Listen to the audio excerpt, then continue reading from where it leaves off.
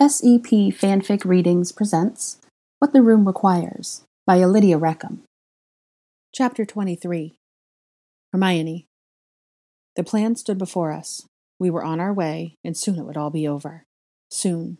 But a great deal of difficulty still blocked our path. The three of us knew that. Knew it, expected it, feared it. But there was no other option. Not when we'd come so far already. In a very rare moment of quiet, in the evening, I sat in the grass with Harry, looking up at the multicolored sky. I leaned my back against his. We leaned against each other, as always. I took a deep breath of the warm night air, listened to the wind, and gazed up at the stars that had begun to twinkle. Ron lay on his back not far away, asleep. He was so tired, poor dear. Absently, I rubbed my fingers up and down the inside of my left arm, my fingers tracing the scars that stood out now on my soft skin. "I'm sure you could find something to erase that," Harry remarked, the vibration of his voice rumbling against me. I smirked. He knew what I'd been doing. "I'm sure I could," I said, "but I'm not going to." "Why?" he asked. "Because," I tossed my head, "Bellatrix Lestrange is going to die. I'll kill her myself if no one else does." I lifted my chin, and then, 50 years from now, I'll be able to tell my grandchildren about how I hunted Horcruxes with Harry Potter. And then a Death Eater tried to cut information out of me, and I just made her deaf in her left ear. Harry snorted, then chuckled. I grinned, but my smile faded, and an ache settled in my chest. I lay my head back and rested it on Harry's warm shoulder. "I love you, Harry. You know that, right?" He stammered. "Yes, I suppose so. Why did you feel like you needed to—" "Because it's important to say it," I decided, my brow furrowing. "It's important to remember everyone you love and who loves you, especially in a time like this. Now it's your turn." "What? Really?" "Yes, really," I insisted. "Go on." He cleared his throat and shifted. "Well, all right, I love you, Hermione. And I actually do mean that." I snickered. "Good to hear it." I lifted my eyebrows as I watched a twinkling star straight overhead. "And we both love Ron." "Yes, he's my brother," Harry murmured. "Mine too," I whispered. "And all the Weasleys," Harry said. "Of course," I said, and then wiggled a little. "Especially Ginny, huh?" "Yes," he breathed, and that made me smile. "And Hagrid," I added. Harry laughed. "Yes, and Hagrid. And Lupin. And Tonks. And Luna Lovegood," I added. Harry was thoughtful for a moment. "Yeah, I agree. Even if she has a lousy father." "Tosh," I scolded. "Positive thoughts." Harry cleared his throat. "Okay, He went still. "Sirius." Deep sorrow swelled through me. "Yes. And my parents. And Dumbledore. And Dobby. Poor Dobby. And pretty much every professor and everybody who's looked after me when I couldn't look after myself," Harry concluded. "That doesn't leave me with a very different list," I mused. "Except, well, my own parents. And—" I trailed off. "And that other person," Harry finished for me. "That other person that you can't tell me." I just nodded and squeezed my eyes shut and turned my nose toward Harry's ear. "It's okay," he said, finding my right hand with his left. "It'll be okay. I promise." "Thanks, Harry," I said, opening my eyes and gazing through tears up at that single twinkling star. I bit my lip, savoring the sight of that little pinprick of brilliant light, trying to preserve it in my mind. Things were about to get really dark. Draco. I absently stroked my fingers over my cat's back as I sat in a tall armchair in front of a tall, ornate stone fireplace at Malfoy Manor. My gray cat, Styx, stood on my lap, his whole body rumbling with purring, as I massaged his spine in the same way I had ever since I was little, scratched the top of his head with my fingertips, all the way down his arched back, then closed my fingertips around his tail and run my hand all the way down it, only to start again at his head. He drunkenly blinked his yellow eyes at me. I glanced at him, then quit petting as I stared into the flames. He tucked down onto my lap, a warm weight, and continued to purr contentedly. Inside, I was quiet. My hand sat empty, devoid of my wand. A while ago, my family had gotten new wands, since Potter had confiscated them. I had not. My father had laughed it off, declaring that I must be bravely waiting for the chance to get my original wand back, and taking the chance to boast that the Dark Lord had used his, so it was only natural for him to get a new one. Bellatrix and the others weren't so certain about my hesitation to replace my wand, and I detested the askance way that she looked at me, so I abandoned their company. I had walked through the barren grounds. I had traipsed into the upper reaches of my house where no one ever went, leaving footprints in the dust. And up there, in an old iron-clad trunk in the corner of a low-ceilinged attic, I had uncovered a very old book. It had a cover of beaten black leather, and the title on that cover had long ago worn away. Inside the pages felt crisp and delicate, and the handwritten words were written in ancient runes.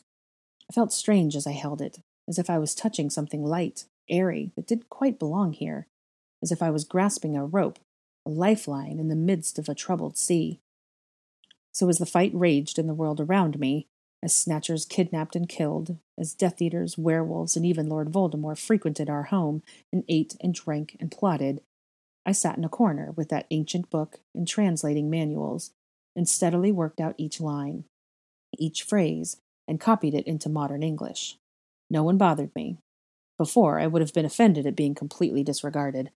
Now I preferred it, and said very little to anyone. My mother and father believed me to be continuing my education, so they left me to it. Voldemort and the Death Eaters believed I was an incompetent baby, and gave me the same treatment. At first, I used the book as a diversion to ease the throbbing in my heart, and keep my mind from running mad. But then, as I slowly began to absorb what I copied, the ancient book consumed me. I sat at a little desk, lit by a single lamp in the study, and wrote, and as I did, I turned the old words over in my mind, slowly, carefully, as one turns a groggy but lethal viper over in one's hands. Now, as I sat in front of the fire, staring into the dancing flames, my cat resting on my lap, I kept smoothing and turning and smoothing the words and phrases in my head, considering them from every angle, as I sank even deeper down into silence. I ran a mental finger over the words of the title, watching them in my mind as they turned from runes to English. The paths, truths, and incarnations of the ancient magic. I closed my eyes. I listened to my cat's purring. A great door opened behind me. Footsteps sounded. Footsteps I knew, but they were hurried, determined. They invaded my silence and brought me up to the surface. I gritted my teeth and lowered my head. Snape had come from Hogwarts. I did not move. "The Dark Lord has sent me," Snape called through the house as he came to a halt in the middle of our parlor. "We are to move on, Hogwarts." Bellatrix instantly came careening in from another room, uttering a splitting squeal like a little girl sliding down a banister. I arched an eyebrow and stayed where I was. "Severus!" my mother cried, darting into the room from another hall, her heels clacking on the stones. "What? Already?" "Yes, Narcissa. Potter and his friends have broken inside. They are searching for Ravenclaw's diadem." I lifted my eyes. Flames danced before them. My ring glittered. "Lucius is here. He's upstairs," Mother started. "I know, and we must make haste," Snape said. "I'll be waiting for you outside. Ready yourselves." And he turned and strode back out. The door slammed shut behind him. "We are to make war on Hogwarts?" my mother whispered into the silence. "Yes, Sissy, come on," Bellatrix giggled. "This is what we've been waiting for. This is our moment to take back what's ours." But we went to school there," Mother protested. "Lucius went to school there, and you and me and Severus, and it'll belong to us again," Bellatrix said. And if Mother was dense, "We'll get rid of the mudbloods and everybody who's ruining it and get it back to the way it ought to be." "Get rid of them," Mother repeated, her voice hard all of a sudden. "Don't sugarcoat it, Bella. You mean kill them." "Of course I do," Bellatrix shot back. "What did you think?" "You're going to murder children." "They're not children, sissy," Bellatrix hissed. "They're animals. And I mean to slaughter them all, by the side of the Dark Lord. And it's not just them. I've been waiting for years to kill the blood traitors. Haven't you? And all those filthy Weasleys and Nymphadora, and that creature she married," she spat. Then Bellatrix suddenly let out a crow, as if something had just occurred to her. "I tell you, sissy, you'll have to come watch, because I'm planning to stand on her head and cut off. Then I'll carve up that little half-breed baby of hers like a turkey." "Nymphadora is my cousin." My voice cut the air, though I hadn't said it very loud. I felt both women turn to regard me, even though my back was to them. I still didn't move. I watched the flames. Yes, Bellatrix said flatly. And the tree says she's my niece. Should that change my mind for some reason? Bella, Mother started. Oh, and that mudblood girl who got in my vault. Bellatrix snapped her fingers in afterthought, continuing with her list as if she'd said nothing. Yes, that girl I caught up, but she got away. She's next, after Nymphadora. Ha! It's getting to be a rather long line, isn't it? She snorted in laughter. I heard her take a couple steps toward me, and she raised her voice. Maybe I'll let Draco have her, eh? He's yet to taste first blood. How about that? It'll be great fun, Draco. You know, Aunt, I said, my voice even and cold, sometimes I wonder what you'll do for amusement after the war. Boil children and eat them. Slowly I stood up, and Styx jumped off my lap and trotted around the corner. I turned and rested my left hand on the back of my chair. I didn't lift my head. I gazed steadily at the floor and arched an eyebrow. Or will you comb your hair for once, put on some perfume, and hope Lord Voldemort notices you? I raised my head. My aunt stood in front of my mother, not 50 meters away. My mother stared at me. Bellatrix gaped, and she went white as a sheet. How dare you speak of such things? She seethed, her hands clenching into shaking fists. I jerked my chin minutely. You're right, of course. I shouldn't, because he won't. I met her eyes and narrowed mine. You think you're special to him? That you matter? I shook my head and curled my lip. You're nothing but a rabid dog he keeps to do his dirty work for him. I paused.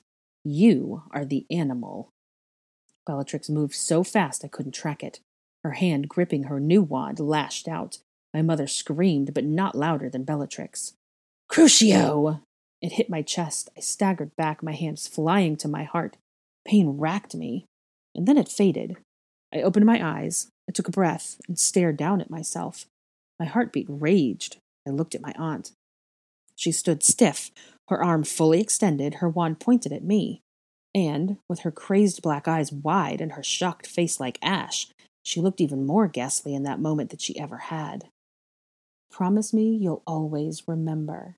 Dumbledore's words resounded through my mind. You are stronger than you seem. And then, Mother wailed and clawed at her sister.